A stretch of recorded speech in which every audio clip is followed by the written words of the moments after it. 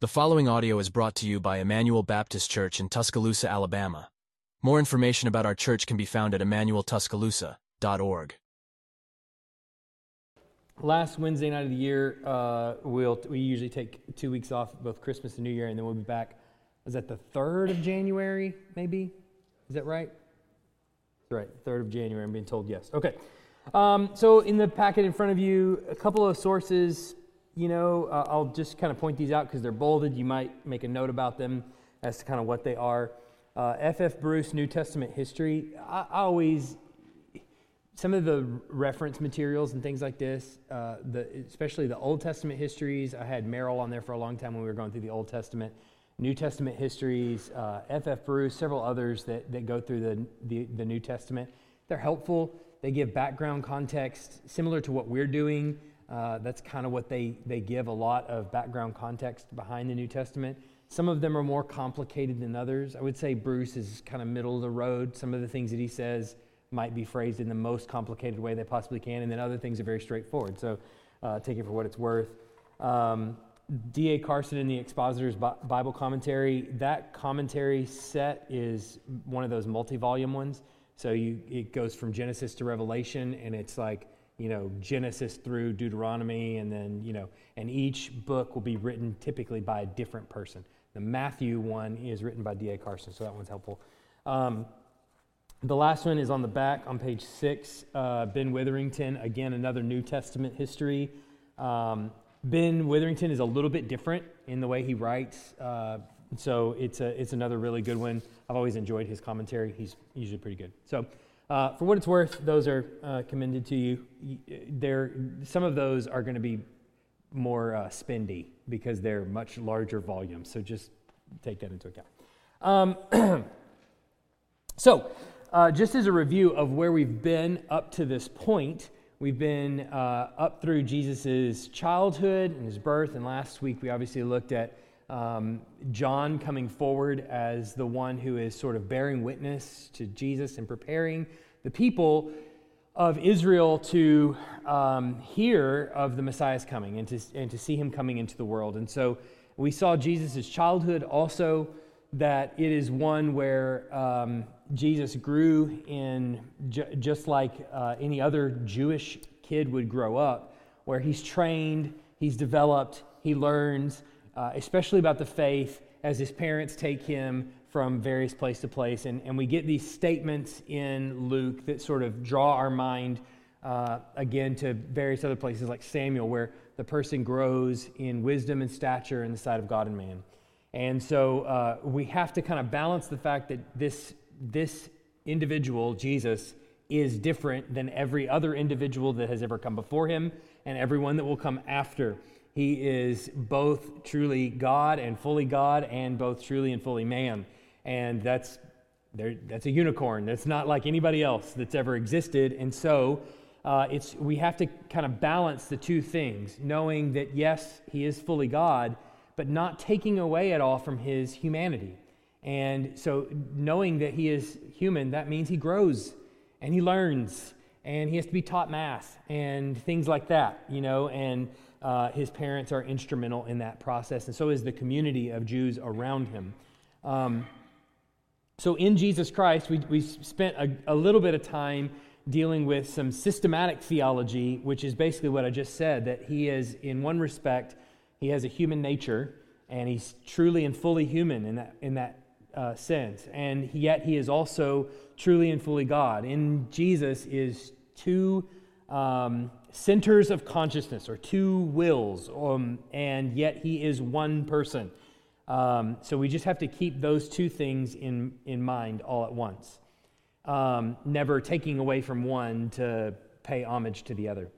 Now, somewhere around 29 AD, at a real moment in human history, God calls John the Baptist from the wilderness to go about the land preaching. And the content of the message that he's preaching is to all of the nation of Israel to repent from sin. And so he is preaching repentance from sin, and then he is promoting a holy way of living. Because as he's preaching, hey, the Messiah is coming, and his axe is laid to the root of the tree, and he's going to cut down any tree that isn't bearing fruit. And so there's a lot of people that are hearing that message being preached, and they're going, then what do we do? Tell us what we do, because I don't want to be chopped down. And so John is then telling them that they need to live a righteous life. So there's two portions that are coming to them at the same time in the preaching of John's gospel, if you want to call it that, which is repentance of sin on the one hand and holy living on the other hand. And he's doing this as a means of preparing the hearts of men and women in Israel for the coming of the Messiah. And as we saw last week, there is that the gospel, the intros to the gospel, as they're showing John preaching and things like that, is really from about parallels from about Isaiah 40 on. And we're kind of watching these two things parallel, and we're going to get to a little bit of that tonight too, that at the beginning of Isaiah 40 is, comfort, comfort my people, says the Lord, right? And he says, here's the voice of one crying out, in the wilderness, prepare the way of the Lord. And what's significant about that, we spent some time on last week, is that in the Hebrew in Isaiah 40, it's in the wilderness, the voice is crying, and the location of where he's crying is, the voice is crying, and what he is crying is, in the wilderness, prepare the way of the Lord. In the New Testament, the reading is a little bit more complex, and it sounds like he's crying out into the wilderness, prepare the way of the Lord, right? Or that's where he's located. And so the message then is essentially that the people of Israel are still out in exile. The exile that they're in is not a location exile anymore. They're not physically located in Babylon. They're spiritually located in Babylon. And John is crying out, hey, you people who are out in the wilderness, wandering through the 40 years of wilderness wanderings, or who are out in exile in Babylon, prepare the way of the Lord. The Lord is coming, the Messiah is coming, and he's going to lead you out of spiritual exile. And right there in Matthew, we see that the exile that he's coming to lead them out of is forgiveness of sin. And so we're going to pick up there with both John and Jesus, as Jesus is now coming onto the scene and being baptized. And this also presents, other deeper theological issues. We've got historical issues, all kinds of things that are coming up in dealing with Jesus being baptized. But what I want to remind you of is something I've already said, but this was weeks ago, so I don't expect you to remember. The Essenes were known for their communal ownership of property. Remember, we talked about many, many moons ago the Essenes, and they were a group of people who lived out in the wilderness, and they were kind of odd birds when it comes to Judaism. They were a little bit odd, but actually revered by most Jews. They looked at the Essenes as a very pious community, a people that, if all things were considered, they probably were the ones that have it figured out. They were probably the ones that at least have the strongest beat on what God is actually doing and what he's up to. And so the Essenes were also the group, more famously, they're known because they were the ones that wrote the Dead Sea Scrolls, or recorded the Dead Sea Scrolls. And so they were the community in Qumran, out there in the caves and out in the wilderness. Now, one of the things that they did was they had kind of a communal ownership of property. And that was that anybody that was in their group, they didn't take money from one. You didn't buy anything from them. They just traded stuff. If I've got a car and you want my car, here's my keys. Just come in and get my keys, and you can take my car and go do whatever you need to do with it. Of course, they didn't have cars, but you get the idea. So that was kind of the way that they did. And then not only that, but they didn't necessarily condemn marriage, but they weren't overly excited to be married, and they didn't necessarily advocate for marriage. And so that meant that they didn't have tons of children. But one thing that they did do is they fostered or adopted children quite a bit. And the reason that they would foster or adopt children is because other people would essentially give them their children, essentially like a boarding school, all right? You sort of send your kid off to a boarding school with the Essenes, and they live out in the wilderness, maybe, and then they learn how to serve the Lord in a priestly kind of way. So it is much like a sort of a religious school, in a sense, that they would take in other people's children and teach them their way of life and how to live in accordance with what they felt like God was commanding people to live like and what he wanted Jews to live like. And so they would treat them as their own family and they would form them according to their own way of life. This is going somewhere, by the way, so just reminding you of that.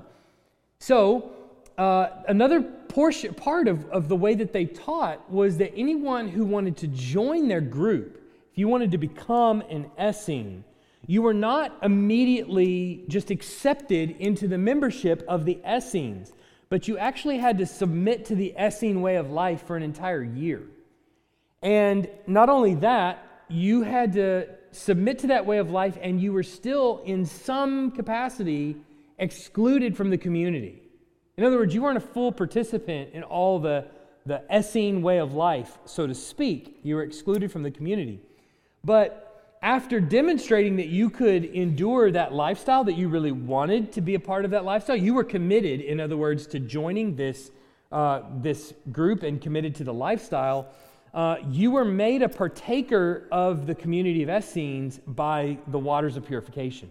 So you didn't, nobody else, no other Essene dunked you into the waters, but you sort of ritually purified yourself in these waters. And that kind of signaled to everyone that you were accepting of the Essene way of life and you were ready to be a part of the community. Now, the reason I think that's important is just, for one, from just a historical background perspective, this is kind of the situation that Israel is in particular with the group of Essenes, that John the Baptist comes onto the scene in, right? So he comes to the scene, and we read him in the Gospels as wearing this crazy stuff and saying these crazy things and eating locusts and honey and all this kind of stuff.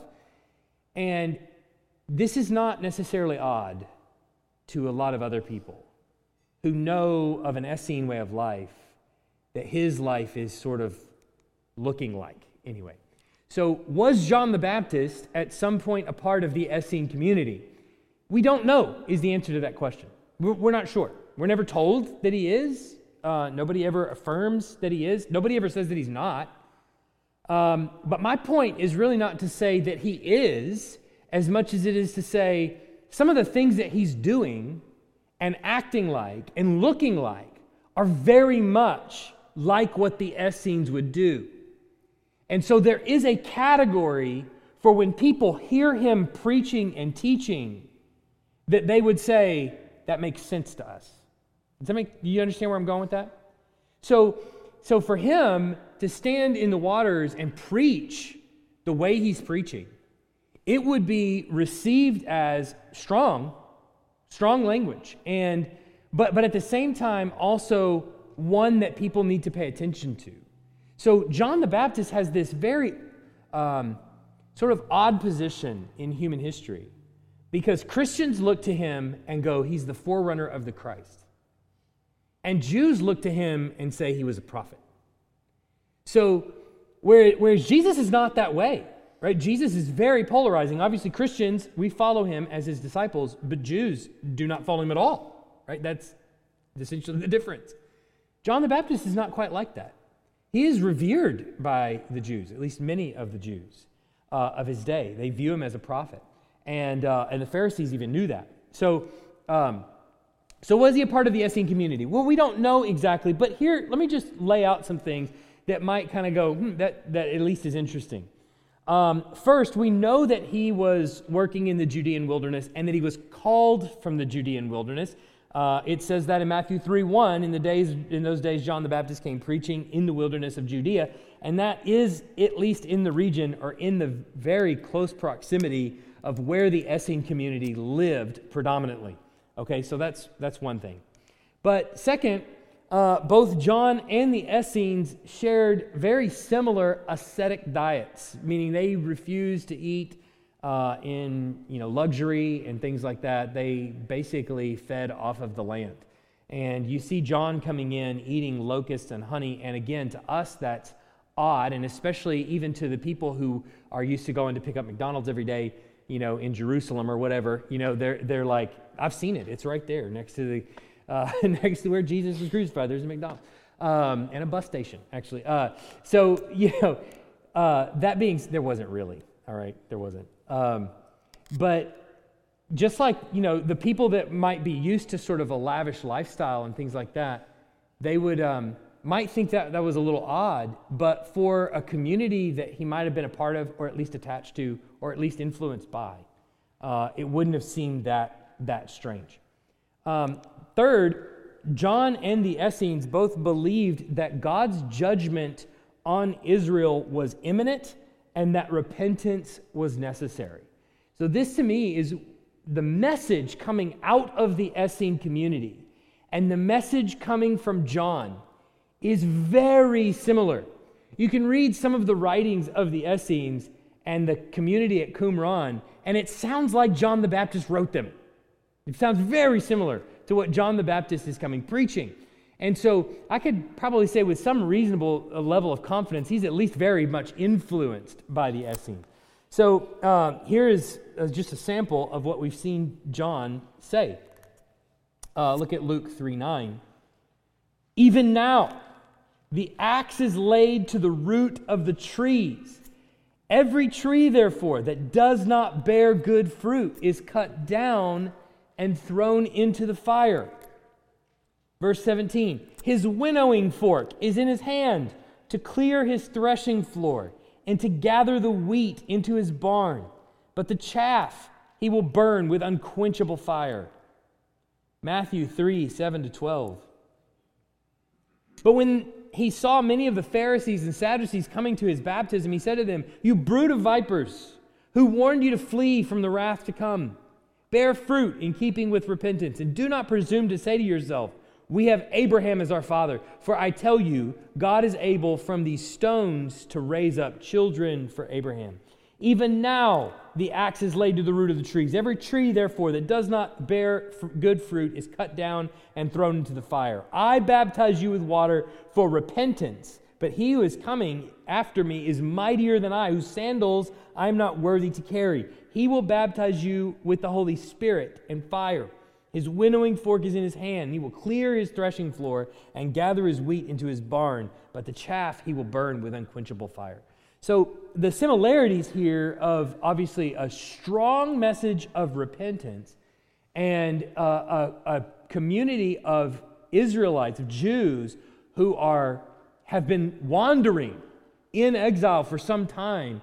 This is a preparing the way for the Messiah. This is preparing what Jesus is going to come in preaching. But it's also something that is that the Jews actually have a little bit of an appetite for, based on how much they revere the Essene community in the wilderness. So, fourth, the water ritual of purification was common among the Essenes and is now seems to have been at least brought into the wider Jewish community. And for similar reasons. The reason you would join the Essene community, you are repenting from a way of lifestyle that was not like the way God wants us as Jews to live, and so you're essentially coming in. But now this is obviously brought to the wider community. But you can see in Matthew 3:11, he says, "I baptize you with water for repentance," as we just read. Mark 1:4-5, John appeared baptizing in the wilderness and proclaiming a baptism of repentance for the forgiveness of sin. And all the country of Judea and Jerusalem were going out to him and were being baptized by him in the river Jordan, confessing their sins.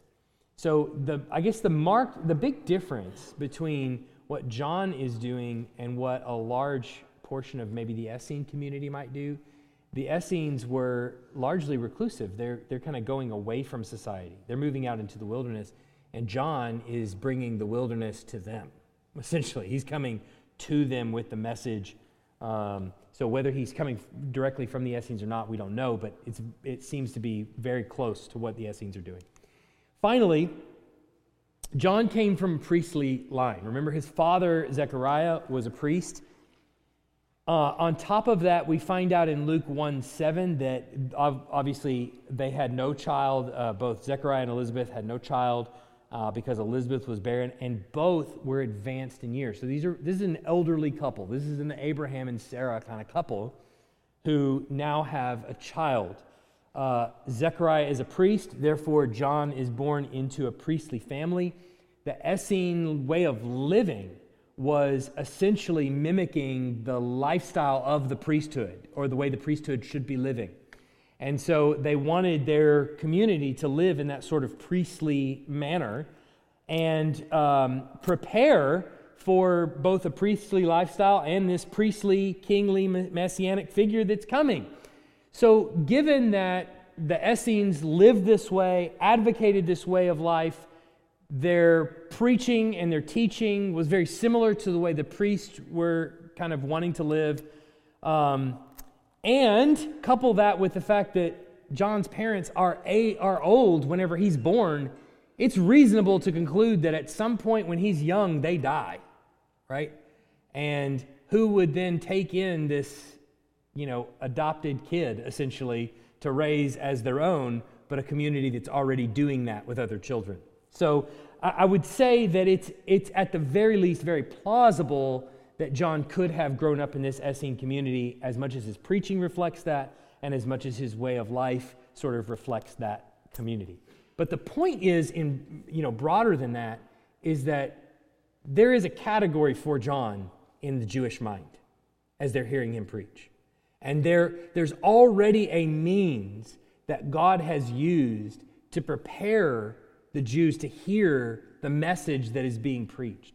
And we, I think a lot of times we can look at the Jewish people as a people that rejected the Messiah.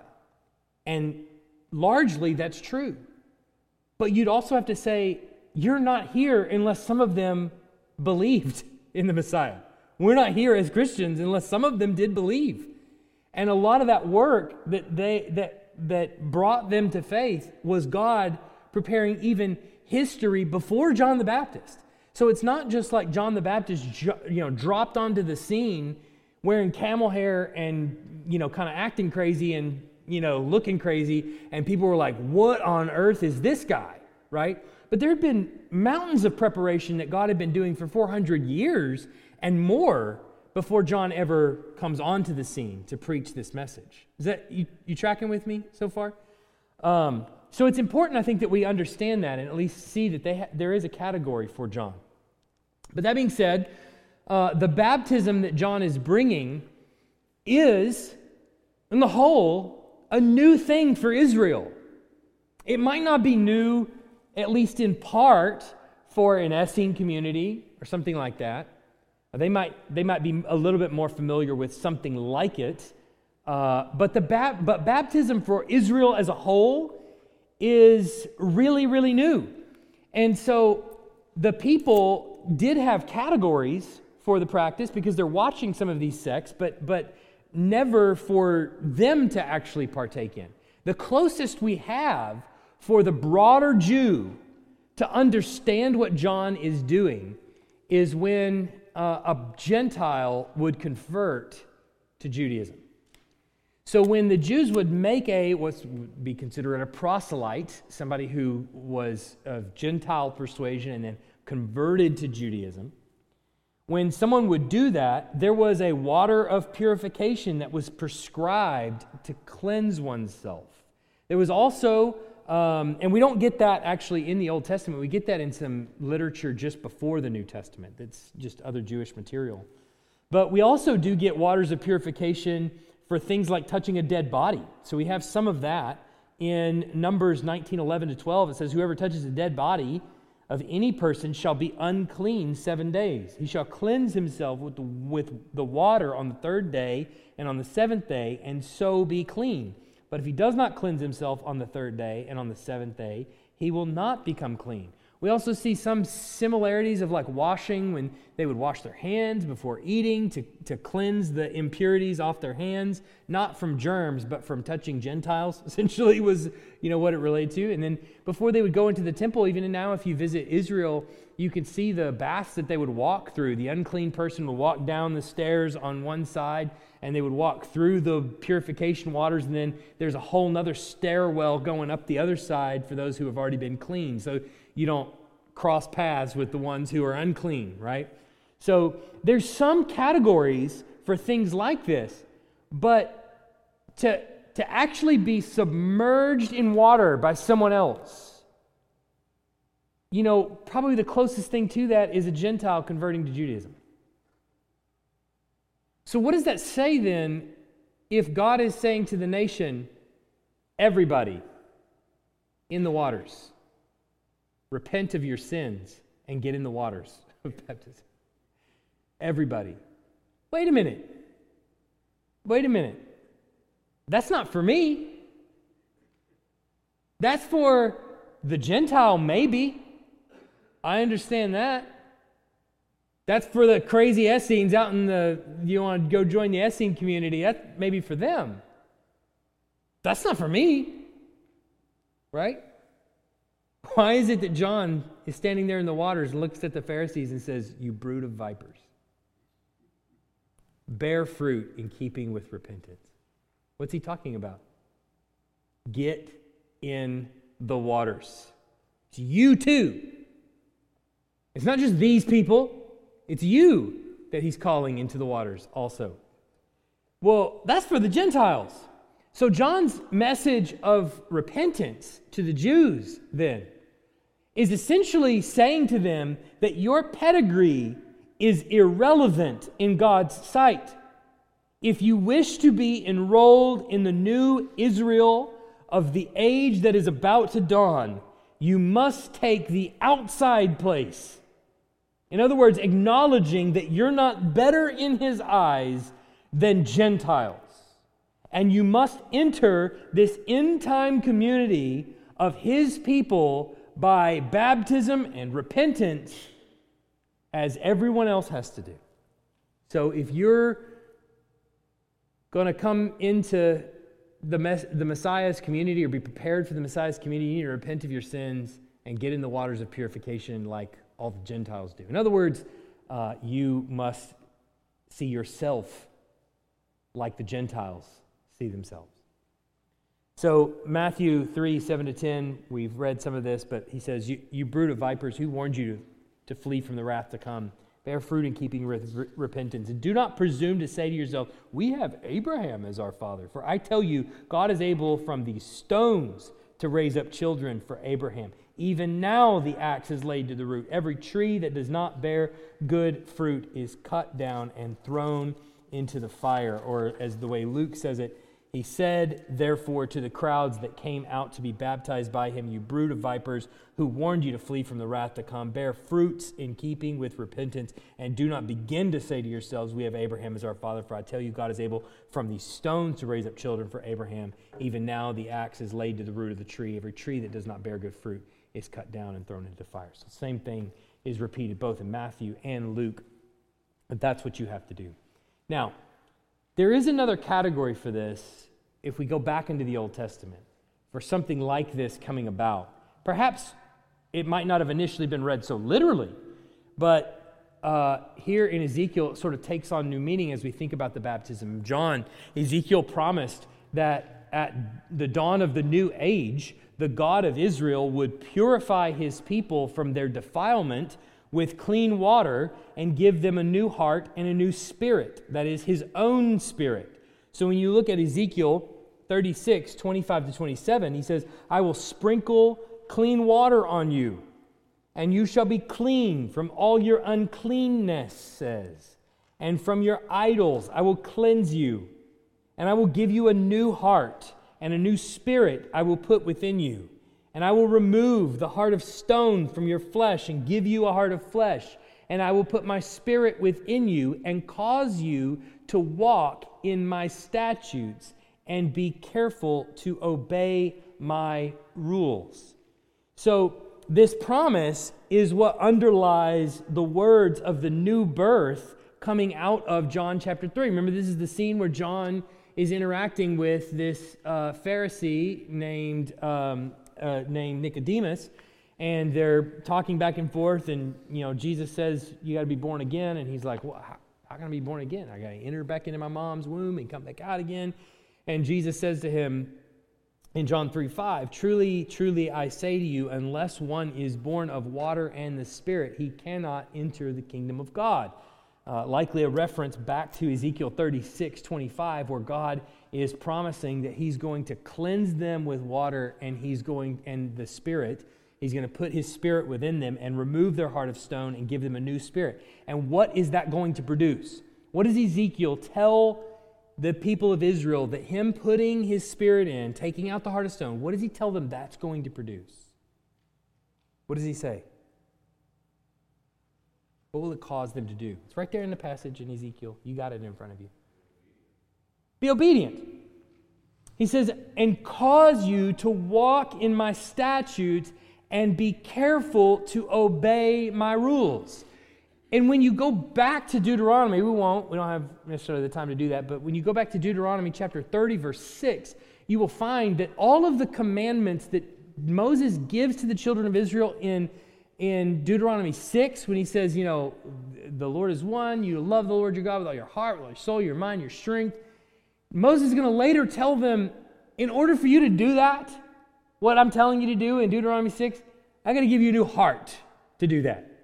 And so the promise of the new heart comes here in Ezekiel, where he's promising essentially this new birth that Jesus then promises in John chapter 3, that he says must take place. You must be purified with water and the Spirit, that you must then have, be cleansed from the inside out.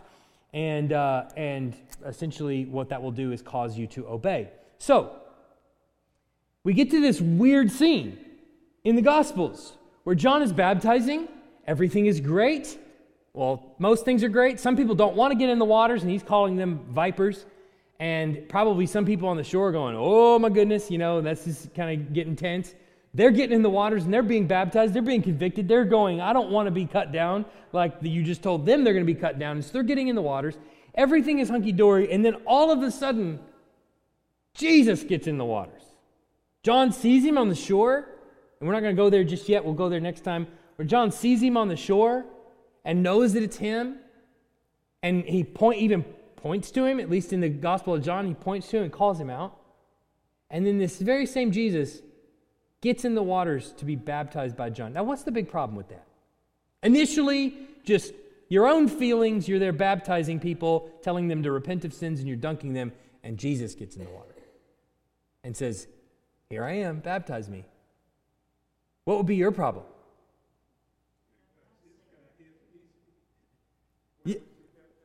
Yeah. I have clearly missed something here. I have my wires crossed somewhere because I'm baptizing for repentance of sin, and here you stand. And I know who you are, and why would you be baptized? Why wouldn't you be doing the baptizing, right? So John tries to deter Jesus from his baptism. And he's insisting that he stood in need of baptism by Jesus. So earlier, John had chastised the Pharisees and Sadducees because they were not worthy of his baptism, because they had not repented. And now he has trouble baptizing Jesus because baptism is not worthy of Jesus, right? So what is he going to do? So look at 4:13-17. After leaving Nazareth, he went and lived in Capernaum by the sea, this is Jesus talking about, in the territory of Zebulun and Naphtali. I realize just now I did 4 instead of 3. It's actually Matthew chapter 3. Sorry, I put the wrong verse down. I'm sorry. The previous chapter, it's Matthew chapter 3. Let's go there. I'll just read it. Give me just a second. All right. Matthew chapter 3, starting verse 13. Then Jesus came from Galilee to the Jordan to John to be baptized by him. John would have prevented him, saying, I need to be baptized by you, and do you come to me? But Jesus answered him, let it be so for now, for thus it is fitting for us to fulfill all righteousness. Then he consented. And when Jesus was baptized, immediately he went up from the water, and behold, the heavens were opened to him, and he saw the Spirit of God descending like a dove and coming to rest on him. And behold, a voice from heaven said, this is my beloved Son, with whom I am well pleased. All right, so how do we understand this then? So on the one hand, John's baptism obviously is signifying repentance and confession of sin. And so obviously on the surface, there's this moment where John is kind of perhaps a little crisis moment, recognizing, even in his own humility, he is conscious of his own sin, that he needs to be baptized by Jesus. And obviously knowing who Jesus is, doesn't detect any sin in him, knows that he is the perfect sacrifice. He even calls him in the Gospel of John the Lamb of God who takes away the sins of the world. So he has no sin that he needs to repent of or confess. So John thinks, well, I should be baptized by you. However, Jesus' response is really telling. What is it that he says to him? Before you fill that out, I'm going to go back. What is it that he says to Jesus? And what is it that Jesus says to him? He says, I need to be baptized by you. What does Jesus say back to him? It's necessary for us to fulfill all righteousness. He doesn't just say it's necessary for me to fulfill all righteousness. He says it's necessary for us to fulfill all righteousness. So what do we make of that? Obviously, next one, John's baptism, in addition to bringing about repentance of sin from the people and confession and all of those kinds of things in their baptism, it also begins or inaugurates this new community of the Messiah. The ones who are going to respond to Jesus' ministry and believe. And this community of the Messiah's people is going to be marked by ones who are filled with God's own Spirit, and therefore they do what? They do God's will. They actually do what God is asking them to do. That was what Ezekiel said was going to happen. When I take out your heart of stone and give you a heart of flesh, and I put my own Spirit within you, that means that you're going to do something. That means that you're going to do my will.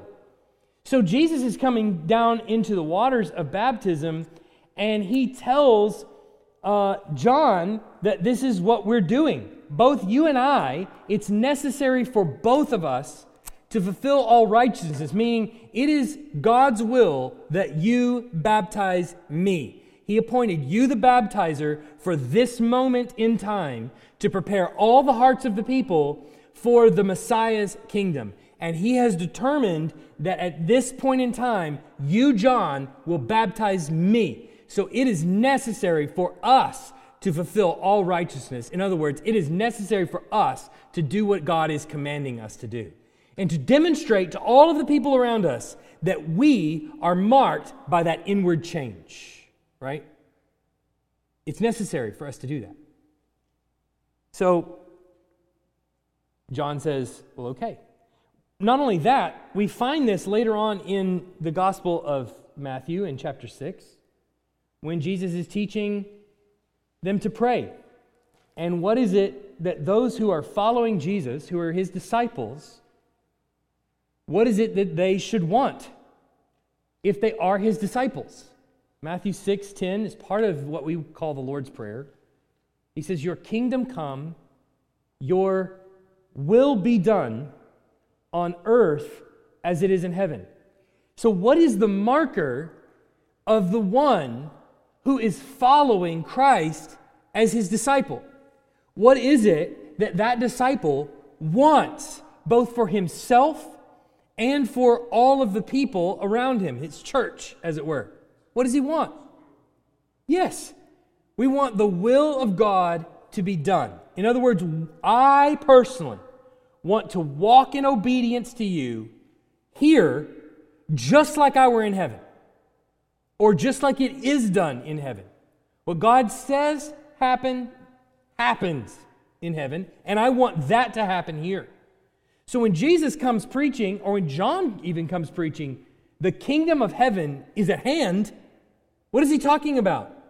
God is requiring his people to be marked by obedience to him. Period. So, if you are part of his community, that's what he wants of you. If you're his disciple, he wants obedience. Jesus will later say in Luke, I believe the Gospel of Luke, why do you call me Lord and don't do what I say? Couldn't put it any plainer. But there's another part of this. Jesus gets up out of the waters of baptism, and there's this moment here at the end in verse 16. And when Jesus was baptized, immediately he went up from the water, and behold, the heavens were opened to him, and he saw the Spirit of God descending like a dove and coming to rest on him. And behold, a voice from heaven said, "This is my beloved Son, with whom I am well pleased." Now, remember last time we saw that John is crying out in the wilderness, "Prepare the way of the Lord." And that comes from Isaiah 40. Well, what he's preparing the people for is the coming of the Messiah.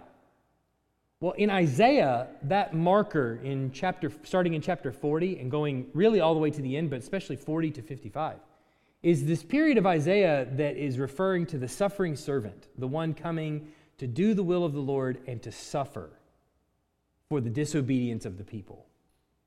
And so this suffering servant is called out in Isaiah 42, just 2 chapters later.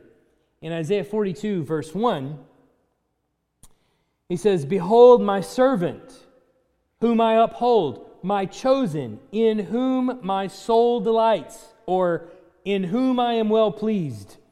I have put," what does he say? "My spirit upon him," as we see the Spirit descending like a dove coming down on him. "He will bring forth justice to the nations." So this picture of Jesus coming up out of the waters and the Spirit descending on him like a dove and this voice crying out from the heavens, calling out from the heavens, "This is my beloved Son in whom I am well pleased," is also a signifier to you, the reader, and to the person who's there witnessing this, of the suffering servant picture of Isaiah chapter 42 on through Isaiah chapter 55. And what we see is that suffering servant in Isaiah is not only going to obey God, but that he's going to go all the way through to bearing the griefs and the sins of all the people. As you're probably well familiar with Isaiah 53, which is kind of the pinnacle of this suffering servant portion of Isaiah.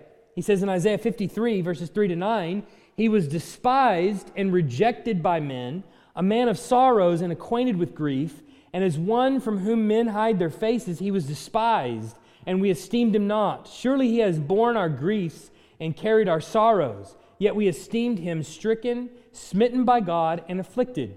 But he was pierced for our transgressions, he was crushed for our iniquities. Upon him was the chastisement that brought us peace, and with his wounds we are healed. For all we, like sheep, have gone astray. We have turned every one to his own way, and the Lord has laid on him the iniquity of us all. He was oppressed and he was afflicted, yet he opened not his mouth. Like a lamb that is led to the slaughter, and like a sheep that before its shearers is silent, so he opened not his mouth. By oppression and judgment he was taken away. And as for his generation, who considered that he was cut off out of the land of the living, stricken for the transgression of my people. And they made his grave with the wicked, and with a rich man in death, although he had done no violence, and there was no deceit in his mouth." So what is the pinnacle, the climax of the suffering servant, Jesus? What is the pinnacle of his ministry in Isaiah? That he would bear the griefs and sorrows and afflictions of many. That he would bear the punishment for their transgressions. So in this baptism that Jesus is undergoing, that John at first is very hesitant to do, and Jesus says this is necessary because God has required it for us, and we're going to obey him. Because that is the marker of people who have the Spirit of God inside them, is that they obey.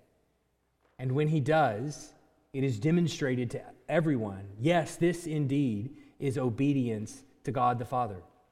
And this servant, who is my servant, with whom I am well pleased, coming up out of the waters is the very same one in Isaiah who's going to go forward all the way to the cross and bear the griefs, the transgressions of many. Questions?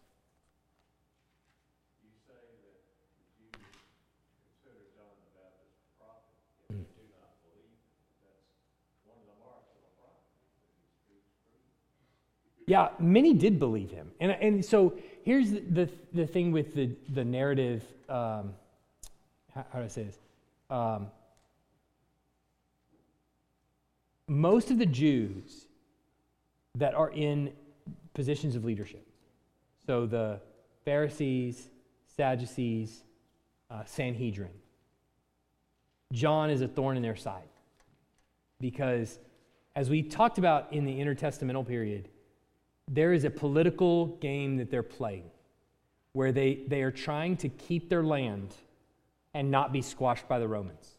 And they're trying to, we'll see this as Jesus gets close to crucifixion. This is the game. This is the reason why it was part of the reason at least, why they crucified Jesus, is because he is going to complicate things between us and Rome, right? So John the Baptist plays a very similar role in that one of the Roman, tetrarchs is going to put him in prison and eventually behead him.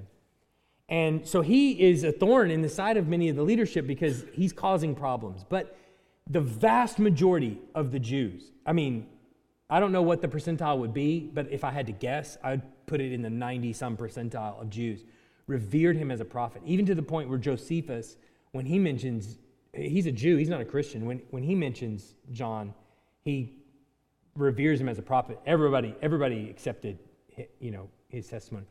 But they did not connect that to Jesus, right? They didn't go that far.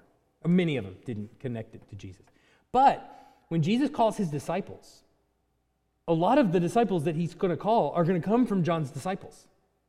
They're going to transition from John to Jesus and follow him. So there is some, measure of impact that John is making even on the Jews in connecting them to Christ. So I don't know. It's interesting.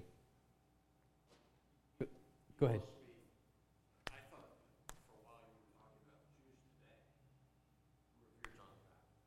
Oh, Jews today, probably not. I don't. To be honest with you, I don't know. Maybe they do, maybe they don't. If they do revere him, it would be because they would read some ancient rabbis that revere him or that hail him as a prophet. Maybe because of Josephus, maybe because of things like that. But know much about him in terms of connecting him to Jesus? Probably not. Right? That I would say definitely not. Right? They wouldn't go that far. Timothy, did you have a question?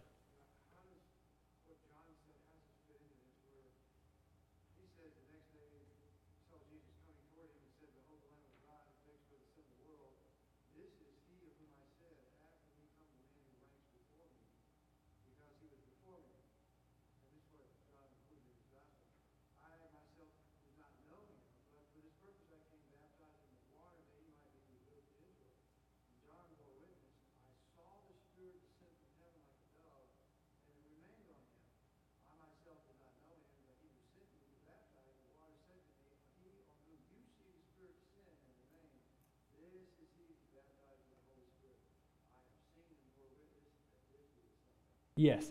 So this is something big that we actually have to tackle because it's going to take the whole time. Next time is the accounts of John's gospel, the accounts of Matthew, Mark, and Luke. Matthew, Mark, and Luke, there is a baptism of Jesus, comes up out of the water, Spirit descends on him like a dove. And Matthew, it kind of is Jesus sees this, and then who hears the voice? Luke and Mark, it seems to be everybody hears the voice. Spirit descends. John, it seems to be John is the one that saw it. How do we make sense of all of those different accounts? That's obviously what we got to spend a lot of time on. I didn't have enough time to cover that tonight. But yeah, that's where we got to go next. Any other questions? Yep.